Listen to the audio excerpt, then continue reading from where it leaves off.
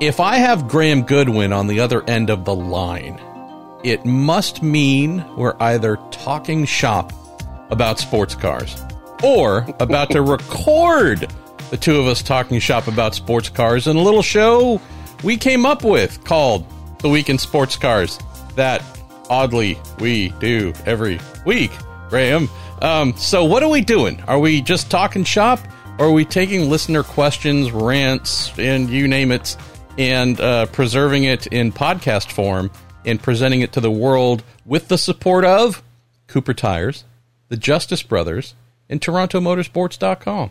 Well, with that level of support, it'd be rude not to, wouldn't it? Good afternoon, good evening, good morning, wherever you are in the world when you're listening to this. MP across in the United States. I'm here on, at the moment, a very sunny late afternoon just outside London. It's been another busy week of news. It's been another busy day of news, MP. And we sit here between two racing weekends for IMSA. And as I kind of grind through the paperwork, ready to leave early next week for what will be back-to-back weekends for ACO Rules racing at Monza for the European Le Mans Series and the WEC. Lots going on. News today about Spa 24, news today about the Le Mans 24 Hours, all sorts. But let's hope that's reflected in the, again, monstrous inbox of questions that have been brought to us by our listeners. Anything before we get into that we kind of need to cover off today? Well, we were just talking, I know, very briefly about the update that both of us have read and posted to our respective client sites, update on the health condition of Alex Zanardi about a year after that awful accident for everybody's hero.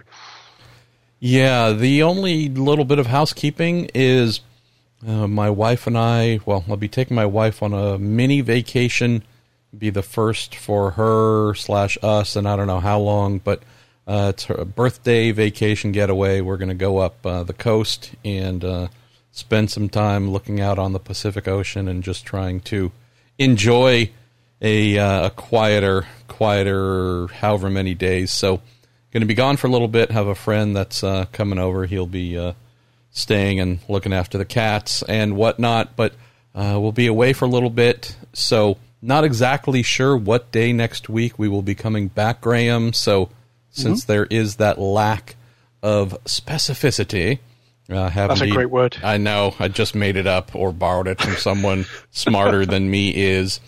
So since I'm not exactly sure when I'm going to be back home and back in the office, have asked your fine self to find a super sub for me. I'm closing in. Not going to yes yet, but you know who I'm asking, and I think it's fair to say that if we can nail down within the timescale we've got this one, but if we get it as a yes, it will be within 24 hours of me talking into this microphone right here and now, and that is on Thursday evening. So expect a pretty early call for questions because it will be a pretty early recording for the Week in Sports Cars next week. We will take some regular questions, but as we did, 3-4 weeks ago with Ollie Gavin, I'm closing in on I think someone that lots of people would have lots of questions they'd like to ask. Another Scott Tucker. It's not Scott Tucker. Oh. He's only allowed one phone call. And it's all collect. I don't know if we could afford an hour plus call with Scott as our guest, but we can try. We did say we'd revisit this format, and there will be other moments. You're delighted to hear that you and Shabral are going to get some time away. Trudy and I actually now working on some plans for a much delayed family wedding. My nephew and his absolutely lovely fiancée. That will require a bit of a road trip, so that will be an opportunity for us to do one with you hosting it when we get to late August and September after Le Mans. But hope to bring you news, and keep an eye out on Twitter and keep an eye out on the Marshall Pruitt Podcast Facebook page for details of who that's going to be and when we need those questions. But I hope that'll be very soon indeed. But I think that all said, I think we crack on with questions now, don't we, for this week's edition? We do, and you decide where we start. Where do we go?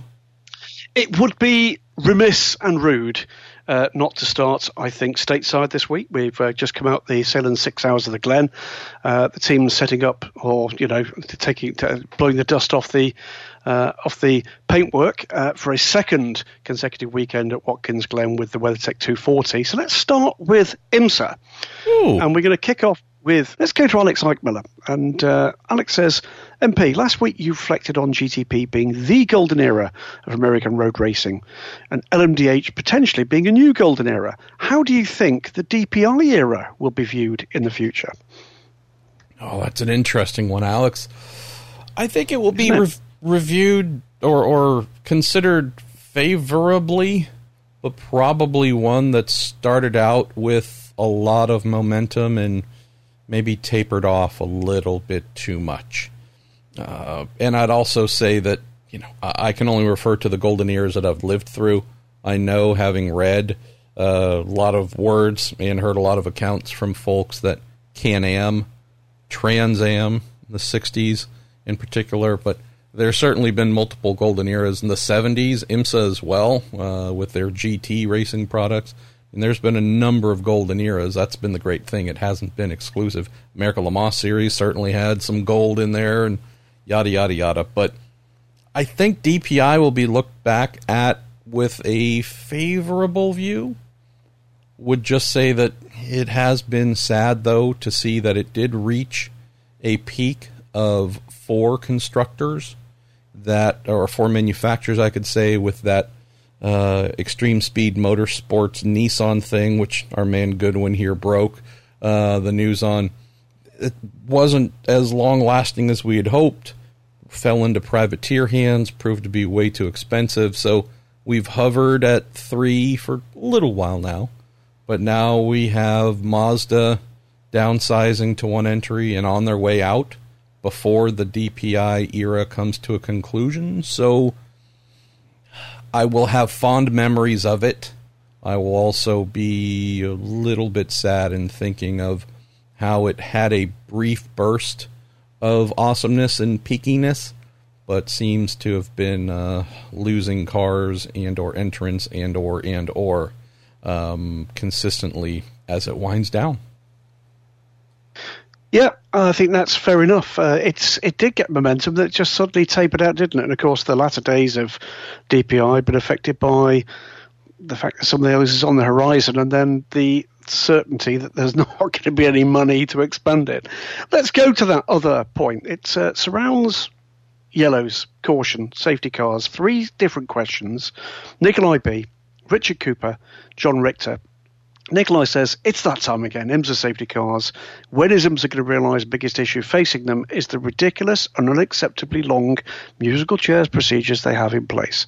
Seems to come up after every enduro they do. Hashtag me personally, safety car procedures should not take longer to work through than the incident was called to be cleared.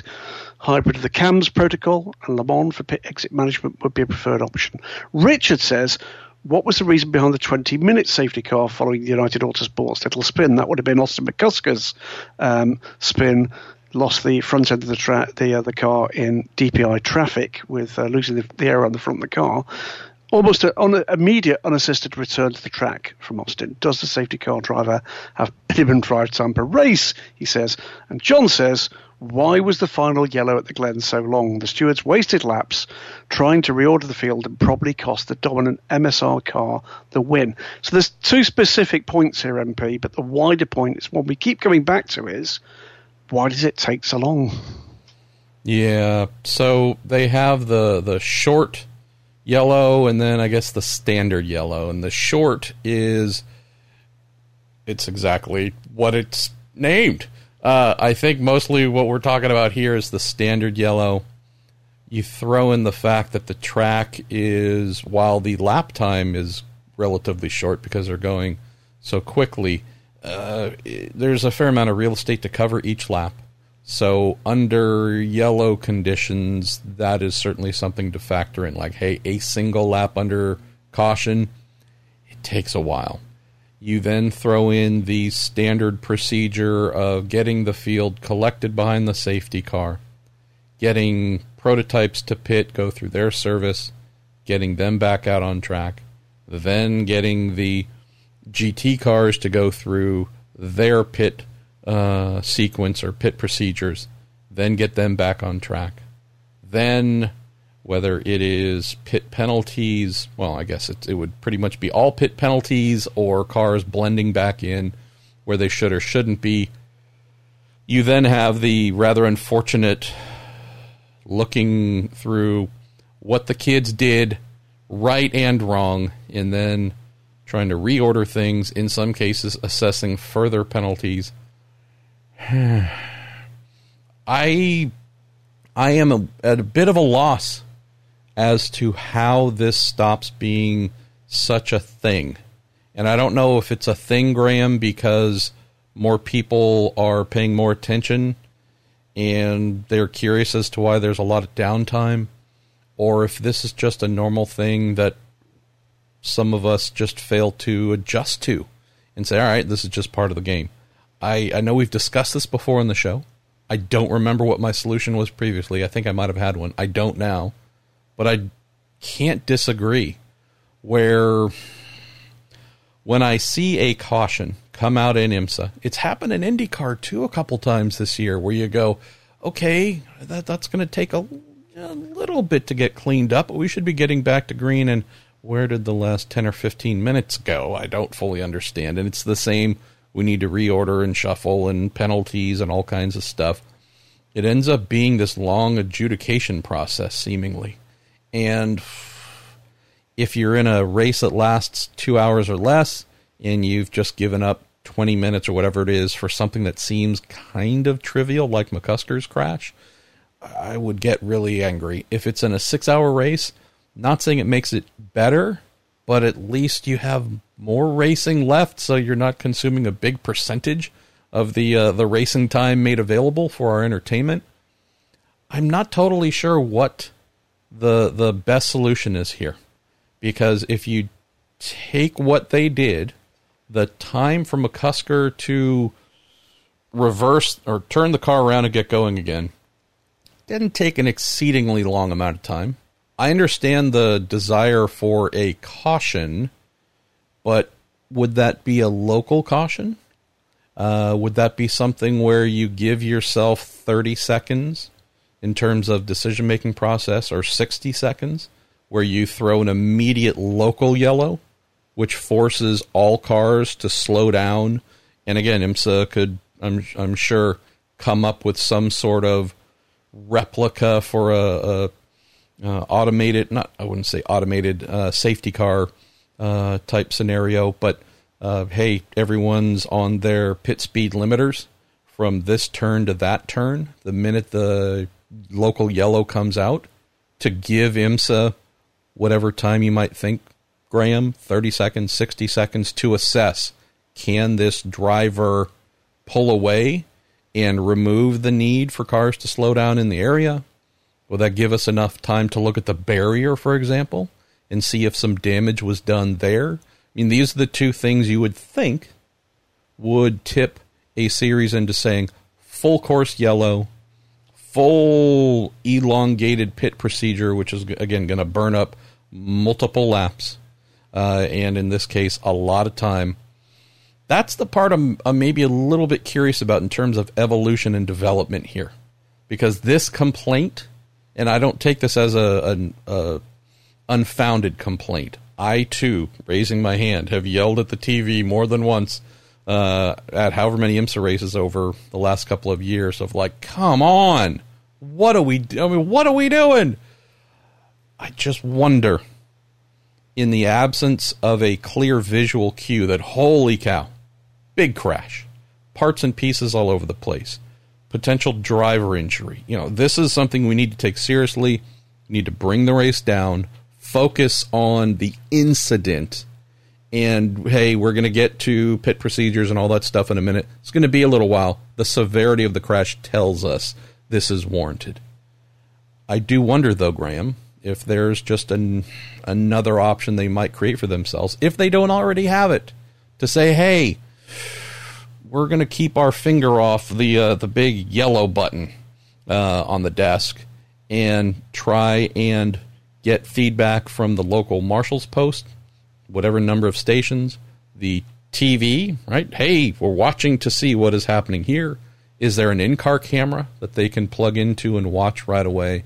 What kind of things can be done to determine if the big stop the show for a long time, go get a snack, walk the dog, take a nap, and call this number, and we'll ring you back when the race is about to go green type support system? Or, hey, okay, looks like Austin kind of got himself handled on his own. Barrier doesn't look like it's particularly deranged. Let's get back to racing and remove those local yellows. So it's that assessment scenario that I wonder if it's worthy of further evolution by the series. It might already be there, though. And they decided, hey, car crashed, and we're just going to go to yellow and err on the side of safety, and maybe be surprised if we didn't actually need to do that. Okay. Let's move on. Stuart Hart says, with all the hypercar and LMDH talk, have Corvette Racing been left high and dry by GM? Pratt & Miller, arguably the best sports car team on the planet, yet here they are with huge uncertainty of the level of competition in IMSA's GT classes, no guarantees of a future Le Mans GT entry. Should we assume Corvette have been in discussion with ACO and IMSA regarding consolidating the future GT regulations, with IMSA's 2022 GTD Pro class regs set to be adopted by the ACO, maybe? What do you reckon? I can't conceive that we would have IMSA moving forward without the Corvette brand, because as you've correctly said, their value to the literal butts on seats and therefore the viewing eyes on the TV is pretty strong. I'm not totally grasping the genesis of the question here, Stuart. I understand the questions that you've sent in, but knowing that Corvette Racing will be competing in GTD Pro next year and for years to come, knowing that they will not be building a bespoke GT3 version, a totally new car, GT3 version of the C8, knowing that they will be detuning the existing GTLM/GTE Pro model to compete in IMSA, while giving itself the much easier ability to undo those changes and go compete at Le Mans and any other places where GTE Pro contests are held.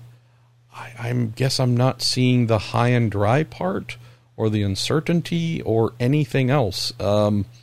Knowing that they will be racing in IMSA in GTD Pro, limited to GT3 cars, with a waiver to use their GTLM machinery, I can only imagine the ACO will continue to extend invites to one of its most popular entrants that has become, truly bedrock part of the event for the last 20, whatever number of years. So I guess I don't really see where the concern or questions are. We're going to see these vehicles for many years to come doing what they do, looking almost identical to how they do right now, and getting to see them play in both of the world's dominant high-level GT categories. So I think we're all good there.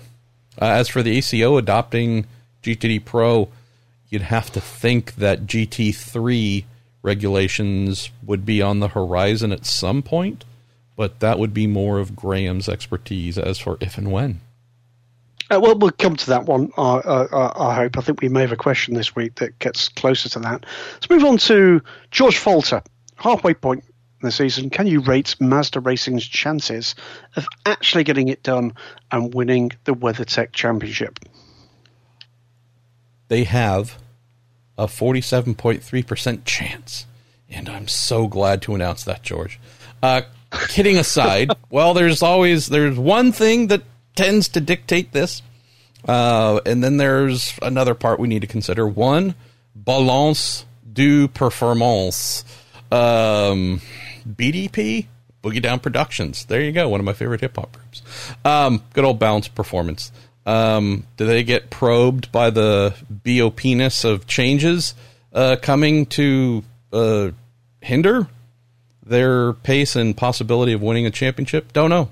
But as we have seen countless times in this DPI era, where BOP has been at the heart of how cars go racing, the good old numbers on who gets heavier or lighter, who gets more power, who gets more fuel, less fuel, etc. These things are often not totally decided by the rule makers, but certainly shaped, I would say. So to answer the first part of the question, chances are great if they are not burdened by highly negative BOP decisions. They've been consistently fast. Obviously, winning this past weekend, amazing for them yet again. 2 Watkins wins in the span of 3 years. I guess we could also... Well, anyways, pretty amazing with that. The only downside, the only thing that concerns me, is they've got one bullet. They have one vehicle for the full season. I realize that if we look at all the other entrants, all the other champions in past years, obviously the championship is won by a single entry. If we look at, say, Wayne Taylor Racing, they're not a 2-car team. They've always been a single entry. They have had stablemates, though, and not as if their stablemates have wanted to help, but there have come times where the manufacturer has said, look, whether it's a Cadillac or an Acura, there's been some semblance of, we're trying to support the bigger picture here, and if you could by chance take points away from those who are threatening us, please do so. With a single entry, Mazda is truly on its own. Once again, I don't want to overstate that with other brands with multiple entries, whether it's pure factory or factory plus customer cars. I don't want to overstate like the rest of the cars not in title contention just become playthings to get in the way, interfere, or otherwise to assist in that title bid. But there is a little bit of a, hey, you're out on an island here. There's no opportunity for a sister car to assist or improve your odds of getting to the championship. So that's the only downside that stands out here, George. They need to be perfect going forward. And if they were to have a bad day, could a sister car then, hopefully with a strong finish, limit the damage by taking points off of one of the rivals? It's not an option this year. So I would love the idea, though, Graham, and I would have to imagine many fans of IMSA would love the idea of Mazda saying farewell, bidding adieu with a title in hand. I wouldn't do a thing to get them to stay, but it sure would be pretty cool for them to at least leave with a prototype championship. So I got a quick suggestion, and we have a number of other fun IMSA questions here, which could take us an hour or more to answer. Why don't we move on to another category? And if there are any questions that folks really wanted answered, maybe we can get to them next week or the week after, because there's going to be a little bit of a break until the next IMSA event. Do that. Let's go to WEC Aslam's Elms and ACO. We're and doing this is that. Where I hand over the baton to you, my friend, and we'll see what gets chucked my way. All right, time for me to put the leash around your neck. Stephen Gate says, Graham, you mentioned last week that Ferrari are not as far down the road with their hypercar as rival OEMs are with their own LMH projects. Does this extend to potential drivers as well? Or do you know of any potential Ferrari factory drivers that have been sounded out, maybe even agreements made? I think it's a bit early for agreements to be made, and let's face it, there is the longest queue in the world at the moment is the queue of people that would like those drives. So I don't think there's. If you're developing a new car I think it's fair to say, if you look at the example of what's going on with Peugeot, and there's plenty emerging from that program ahead of the reveal of what I can tell you will be a spectacular looking car that comes next week on Tuesday. You'll see that car for the very first time. Those drivers have been working with the team on ergonomics, on simulator work, etc., for under a year before we see that car ready to go into testing. Ferrari have got a little while yet before they have to get onto that same train. There is some smartness in seeing exactly what everybody else is actually doing against those regulations so that you can learn from what they're doing, or for that matter, what they're not doing. So is the prevarication to do with uncertainty? Is it to do with anything other than just due diligence of putting forward that program? Well, it will be a little bit of hashtag wait and see. On the driver front, though, no, I don't think there's anything to worry about or to report at all. It's pretty clear they're taking a look at a number of their existing drivers, a number of young talents that are coming through with their teams, their partner teams, etc., etc. There's some interesting machinations going on at the moment with at least one of their customer teams. Very interested to see today the news that Iron Lynx were partnering with Prema, two big Italian teams, making one almighty Italian team. Lots of reasons why that makes sense to do with their current programs. But for me, MP, and we're not talking here about a potential factory effort, but potentially a customer effort, I'm guessing. Doesn't it make sense for a team like Prema, who operates up to and including F2, not to want to hand over their carefully cultivated, highly moneyed customers and their backers to a Formula One team to pick up the baton? Wouldn't it be more sensible if there's an option to give those highly talented people who come with big budgets an opportunity to spend that money in-house with the same team? That, to me, right there, looks like the building blocks for something that is intended to do something more than GT racing. There we go. Stathis Coco, how you doing? I'm in love with my Coco. Is it too early to talk about Alpine continuing with their LMP1 maybe next year as well?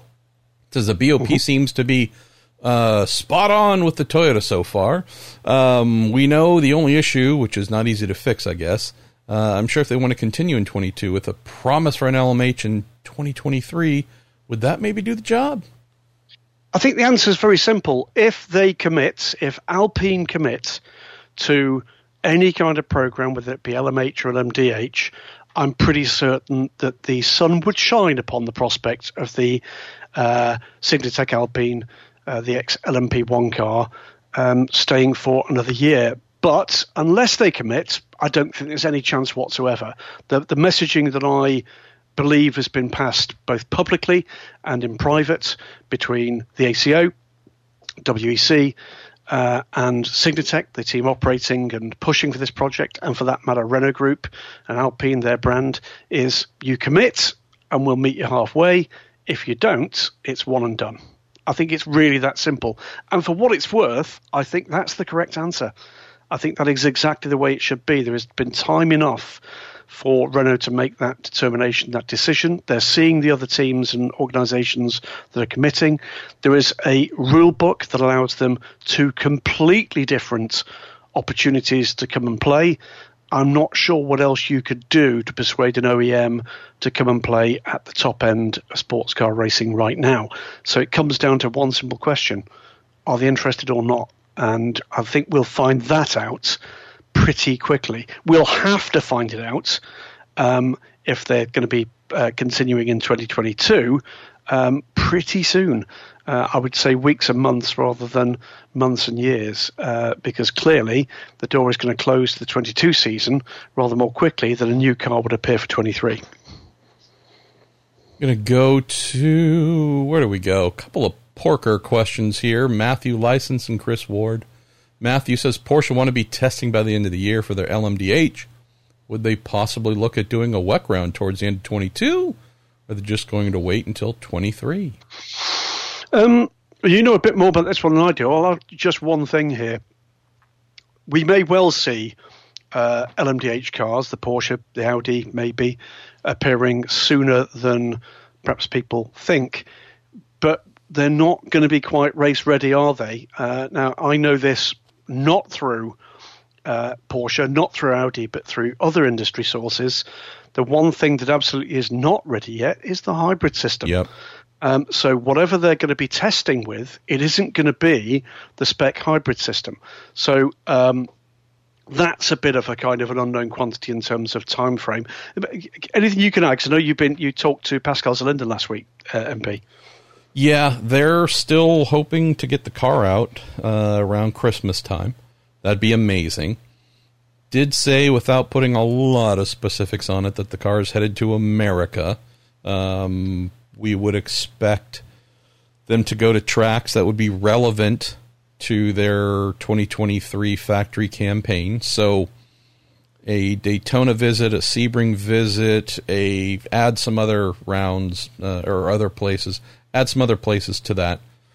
Here's what I'm wondering. If the car is indeed capable of coming together in time to do a Christmas-ish shakedown in Weissach, which he said the car will be testing, obviously not with the official KERS system, because that won't be ready until, again, estimate late first quarter, somewhere the second quarter next year, hopefully before June. It will be testing with their own version. I don't have any details as to who made it, etc., but Pascal did say that, because I asked him specifically, hey, the one thing that's going to be keeping a number of manufacturers from testing is the lack of the KERS system. And he said, no, what they will be testing with one. It won't be the race version. So, again, not as if they don't have a lot of experience with that in prototypes and even GT cars. So, not a real question as to whether they have the resources or knowledge how to come up with one of their own just purely for testing purposes. But assuming everything is coming together on that late December timeline, if not a little bit earlier, would it be strange, Graham, to think that with the Rolex 24 coming in January, there might be some sort of showing the world coming out party, look at our new hot rod that'll be racing here in 1 year's time? I'm not saying they would. I don't have knowledge that they would. I just think the timing is something where it leads me to think that that could be an option. If this late December thing happens in Weissach, I'd have to think they would be getting the car over here soon-ish to start its testing. And if it's going to be here, there's a lot of ifs stacked on top of ifs. But if they're going to be here with the car in January and this timeline doesn't slip, I don't think it'd be crazy for someone to say, well, hey, this is the big opening to the year's international endurance racing. And I realize there might be a Dubai this. Look, Rolex 24 is the big opener every year in January of the big global endurance calendar. I would say it'd be a silly thing, if not almost a failure to have a proper imagination, if the car was ready and in the States, to not make sure it would be at Daytona for whether it's demonstration laps or just static sitting on display. I don't know, but that's the kind of thinking I would be doing. Seems to make sense, doesn't it? Whatever comes out of this, and certainly there's going to be an awful lot of testing required, not just for the factory, but also the other part of the equation once we get to the stage where homologation is nailed in, and that is the balance of performance process, which is going to be required for those cars. So I think we're going to be pretty familiar with the look of these cars long before we actually ever see them liveried up and on a race grid. But it's worth saying, MP. I mean, I obviously track the kind of level of interest there is in what it is we publish on Daily Sports Car. I know that the guys at Racer do the same. I'm seeing some pretty extraordinary numbers at the moment in terms of people turning our way and looking at the stories as this tale starts to emerge with big names coming forward. And, whenever we write anything that talks about the potential for something new in this class, and, whether or not it's IMSA, whether or not it's WEC, whether or not it's both, and particularly the blue ribbon races, that there's no doubt whatsoever that this golden era is drawing in new readers, new interest, from the fan bases, from the industry, from drivers. That's the reason why I think this is going to keep us very, very busy for some years yet, isn't it? But as for the Porsche thing, it's universally good news. The Audi program that will follow, it's been a slightly slower burn, but make no mistake, the commitment I think is going to be pretty similar, with joint WC and IMSA programs for both makes. And then beyond that, we look into just exactly what kind of customer interest there is, and my understanding is that is high. The one thing they don't have at the moment is the cost of a car. And that, once I think we've got that, I think you'll start seeing some names emerge that will put even more smiles on fans' faces, and for that matter, championship organisers' faces, because I think we're going to see multiple customer cars from multiple brands on those grids. Here's a fun trio of questions.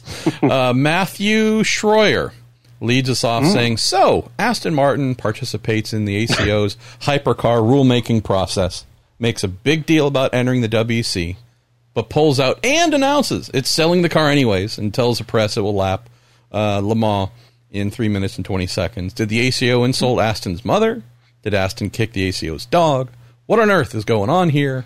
Otter FR adds, why is Aston Martin suddenly hyping the Valkyrie project on the Twitters and the interwebs with Nicky Team reacting to that? And then we have one more from Matthew License.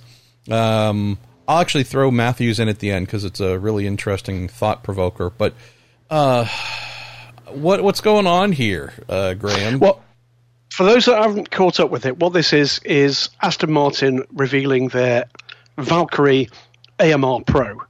Now, they already had revealed the Valkyrie AMR Pro a couple of years ago at the Geneva show.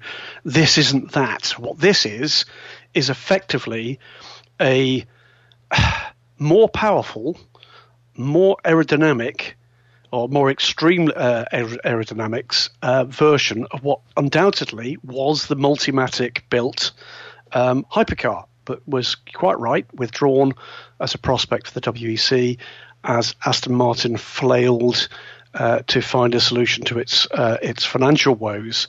And that came courtesy of Lawrence Stroll and the backers that he brought with him into the company, which, of course, also meant that the brand went to Formula One rather than to Le Mans. Where do we start with this one? First things first, there's no doubt about it, that car is a very handsome-looking car, and the class will be the poorer for it not being there. First thing to say. A very good-looking car indeed, and I've seen comments, and I agree with them, that's what people thought that hypercar was going to be. It defined it. The second point is the comparisons with certainly lap times at Le Mans, I think, are utterly tone deaf. I expected better from friends at Aston Martin to leave a competition but then try to trade in on the heritage of what the other cars have done, because you've got heritage at that event, having pulled out your efforts to go to someone else's championship. Frankly, I think that's just tone deaf. Oh, sorry, tone deaf. Yes. It's just not the way you do it, is it?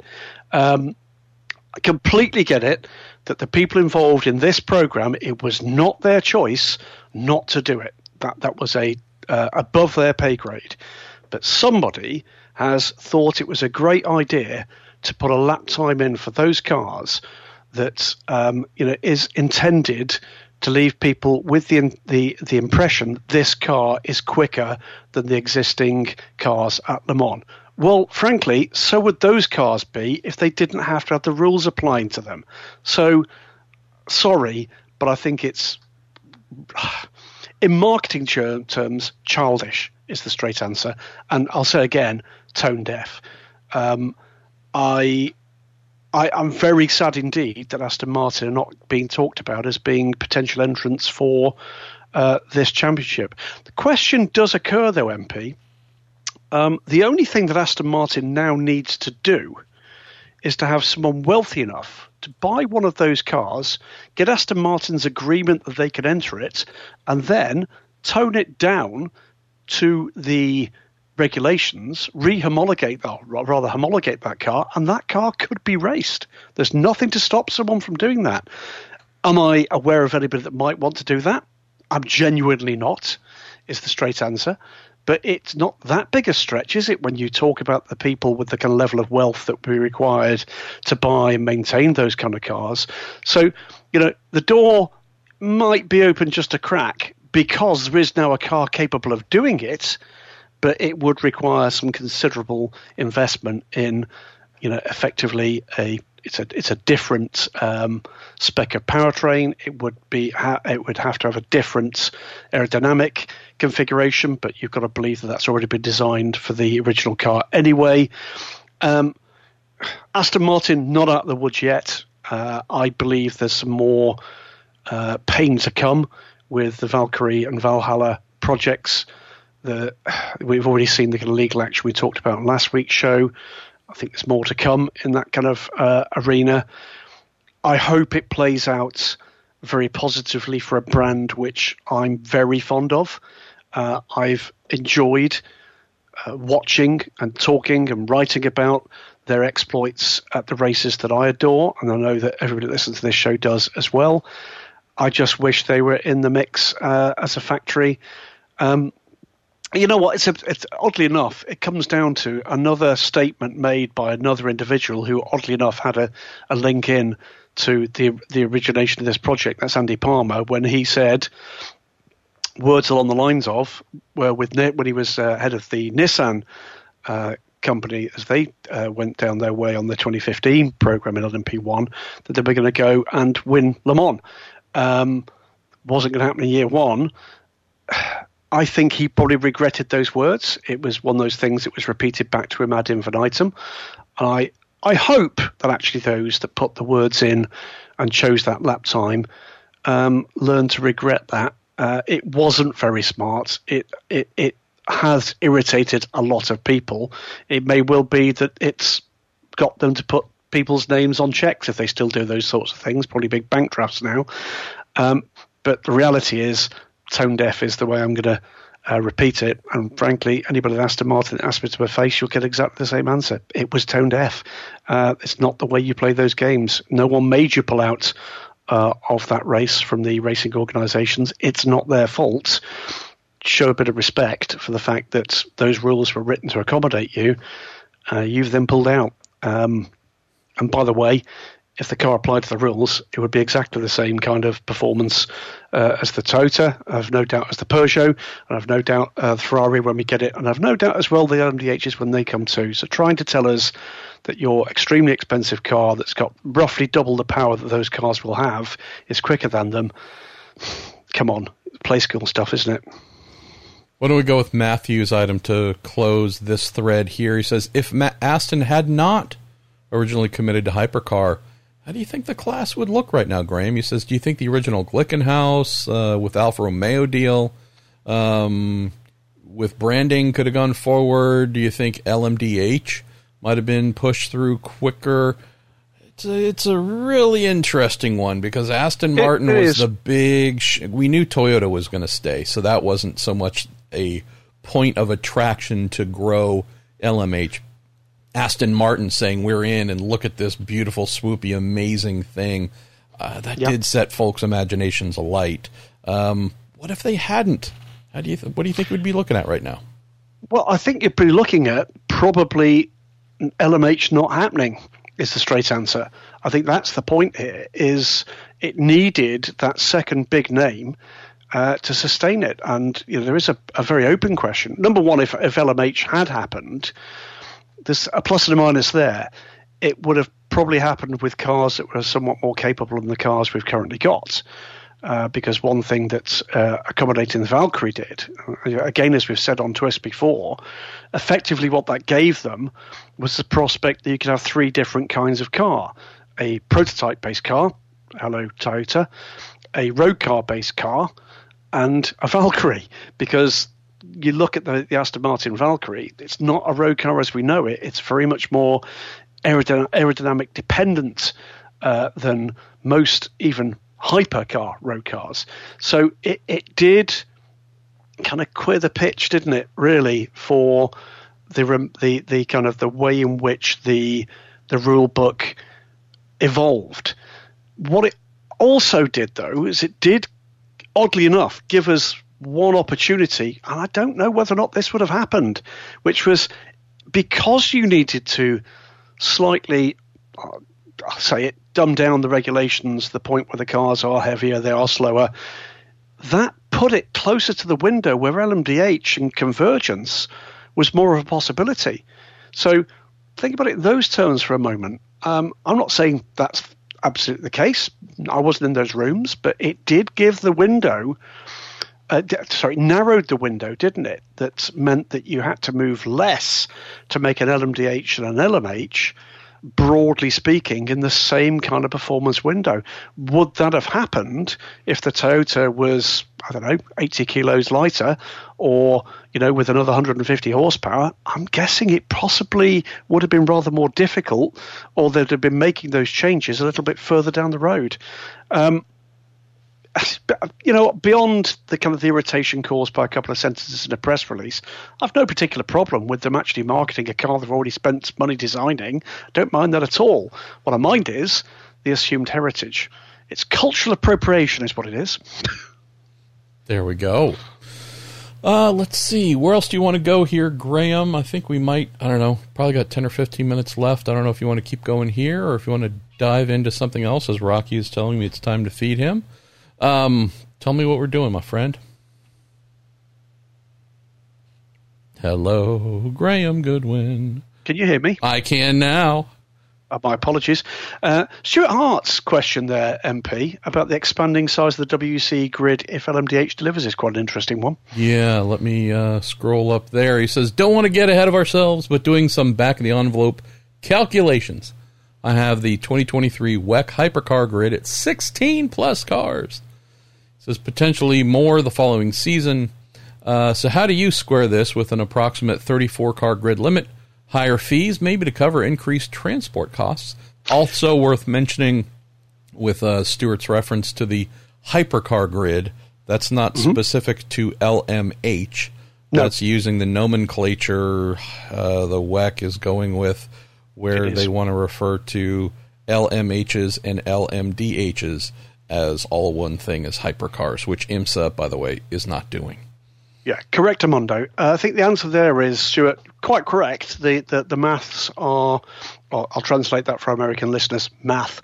It is interesting, but it assumes that everything else in the WEC universe stays broadly the same, and I think that's probably not the case. We do not know yet what the decision is going to be about GT. We don't know whether or not there is going to be a Pro GT class in the WC moving forward. We don't know whether or not we'll have a combination for GT3 and or GTE, and for how long. We don't know either what the future is at the moment for the current LMP2 cars, or indeed when the new LMP2 cars will come. So I think before we get to that determination about 34 cars or whatever, you'd need to kind of take a step away from it and think, what might the supporting cast look like? Who from the LMP2 grids might actually be in that hypercar group by the time we get to 2023 and 2024? That might start to answer some of those questions. The final point I'd make is this. If you are looking at a grid that might be bigger than 34, for the sake of arguing, in part, that could be helped by the fact you've got multiple factory teams, which means that some of your transportation costs could well be not dramatically cheaper, but certainly not much more expensive. Hiring a third freighter air freight to actually take you might very well be offset by the fact that most of them are going to be full of factory cars. I think there's a lot to emerge about the supporting picture for the WEC in particular. The announcements I'm expecting at the Le Mans 24 Hours in the traditional Friday press conference are going to be very, very interesting indeed, to do with GT and to do with LMP2. What's coming? When is it coming? Is it Pro, Pro-Am, or Am? Those are the kind of questions that are going to define the answer to your question, Stuart, but it's a fine question. Where do we go from here, my friend? Have a quick look at a couple more a little further down. Daniel Summerskill, never heard of him, with more LMH cars in 2022 and LMD Husky on the horizon. Who, out of the current LMP2, LMP3 GT drivers, are the most likely to make the step up to the top class? We've already got a couple of them doing it, haven't we? With Mikkel Jensen, who's already on board with Peugeot. Gus Menezes, obviously, is with Peugeot and with Glickenhaus this year. There will be more, I've no doubt, at all. You've got the likes of Nick de Vries. You'd have to imagine that someone is going to be looking at that young man. You've got the likes of Job van Uitert, who certainly I know has been talking to and has been talked to by a number of prospective teams. There's a lot of people in the upper echelons of GT racing, whether or not that's GTE or indeed GT3, that I think would as well be on the shopping list for them. I mean, looking beyond people like Nick Tandy and Neil Bamber, who've already got race-winning experience in LMP cars. Look at the likes of Kevin Estre, who's just stellar at the moment. I'd be amazed if he didn't get an opportunity to show what he could do at the wheel of a Porsche prototype. It's certainly what Porsche did with the 919, tested a number of their GT races and found some answers they weren't expecting. So if the teams and the manufacturers are smart, there's lots of ways in which they can do it. And as we move forward, even from the LMP1 hybrid era, the level of technology now involved in simulation is such, I don't think there will be terribly many surprises when you actually finally put some of these guys at the wheel of the car. We are seeing a number of drivers either putting themselves in a position to try out an LMP2 car, for instance, or being put in LMP2 cars to try out. And I think that's going to continue. I found that kind of quite exciting to see what the likes of Kelvin van der Linde, Nicky Thiem, the likes of those guys, Tom Blomqvist, getting aboard LMP2 cars and just seeing where they stand in the orbit of the established players there. I think you're going to start to see the musical chairs will start, I would reckon, in about 6 to 12 months for most of these programs. You're going to start to see some of those names emerging. And I hope and expect that will include some starry-eyed youngsters for most of the major factories. There are a number of people I expect to be on those lists, like Robin Freins, for instance, at Audi. As I say, Kevin Estre, I'd be astonished if he wasn't given an opportunity to show what he could do at the wheel of a prototype. He's a step ahead of even his teammates at the moment in a GT car. Anybody that you're looking at, MP, amongst the kind of, I mean, Kevin's not exactly the younger generation, but the non-established prototype players? Not at the moment.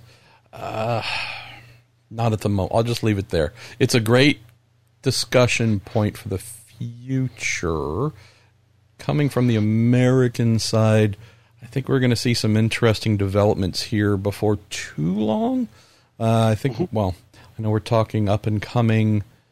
We're talking some older drivers and other championships possibly moving over to sports cars. I think we're going to see that. What I'm curious to observe, and again, we can dive into this deeper in another episode, but we had a pretty cool stretch where a lot of younger drivers, commonly those who'd done whatever amount of open wheel hit a roadblock there, move over to sports cars. We had a decent amount of young talent coming into prototypes over the last, I don't know, decade or so, maybe more the last 5-6 years. Slowed definitely in that regard.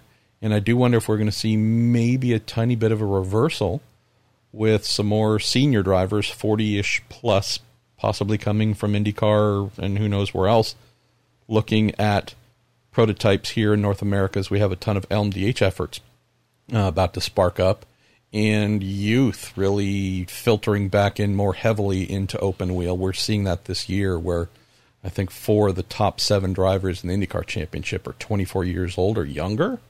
So, again, let's do a deeper dive on this sometime soon. But, don't get me wrong. There are a lot of young names I'd love to see in prototypes. I think there's a lot of great talent that should be considered.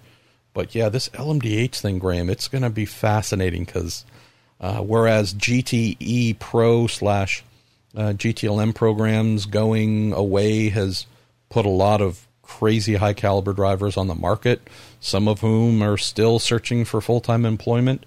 You want to talk about vacuuming up any and all available veteran talent coming here with LMDH. I think it's going to be a stampede of hiring and a lot of talented folks, some who might be younger and getting a shot, but I don't think we're going to see a huge wave of youth being embraced to lead factory programs. So anyways, fascinating topic. How much longer we got, fella? Because a couple more in this section I've just spotted that could do with a quick spin through them, but how long we got? Why don't we just close the show with sticking with WEC Asm Elmseka? We're just past an hour, so why don't you close? What I'll do is we will hang on to a couple of the ones from this week because it will be a very early week. If I get the right guest, it'll be a very early week's recording, so I'll hang on to the remaining general ones here. Couple of things here. Stephen Gates asking about the Peugeot. Are we safe to assume it's gone down the outlandish and striking route, which is what we wanted from Hypercar? I can tell you, yes, you will be seeing something that looks nothing like anything that is currently out there. There is a particular striking feature of that car, I can tell you that. Look forward to that and keep an eye on Racer and on Daily Sports Car in the next couple of days. I've been working with young Stephen Kilby and we've been sniffing out more before you see the car next Tuesday. And there's a couple of questions here to do with future calendar for the WEC. Matthew Licence asking about Yas Marina, and where are we? Mark Atkins asking about the Nürburgring.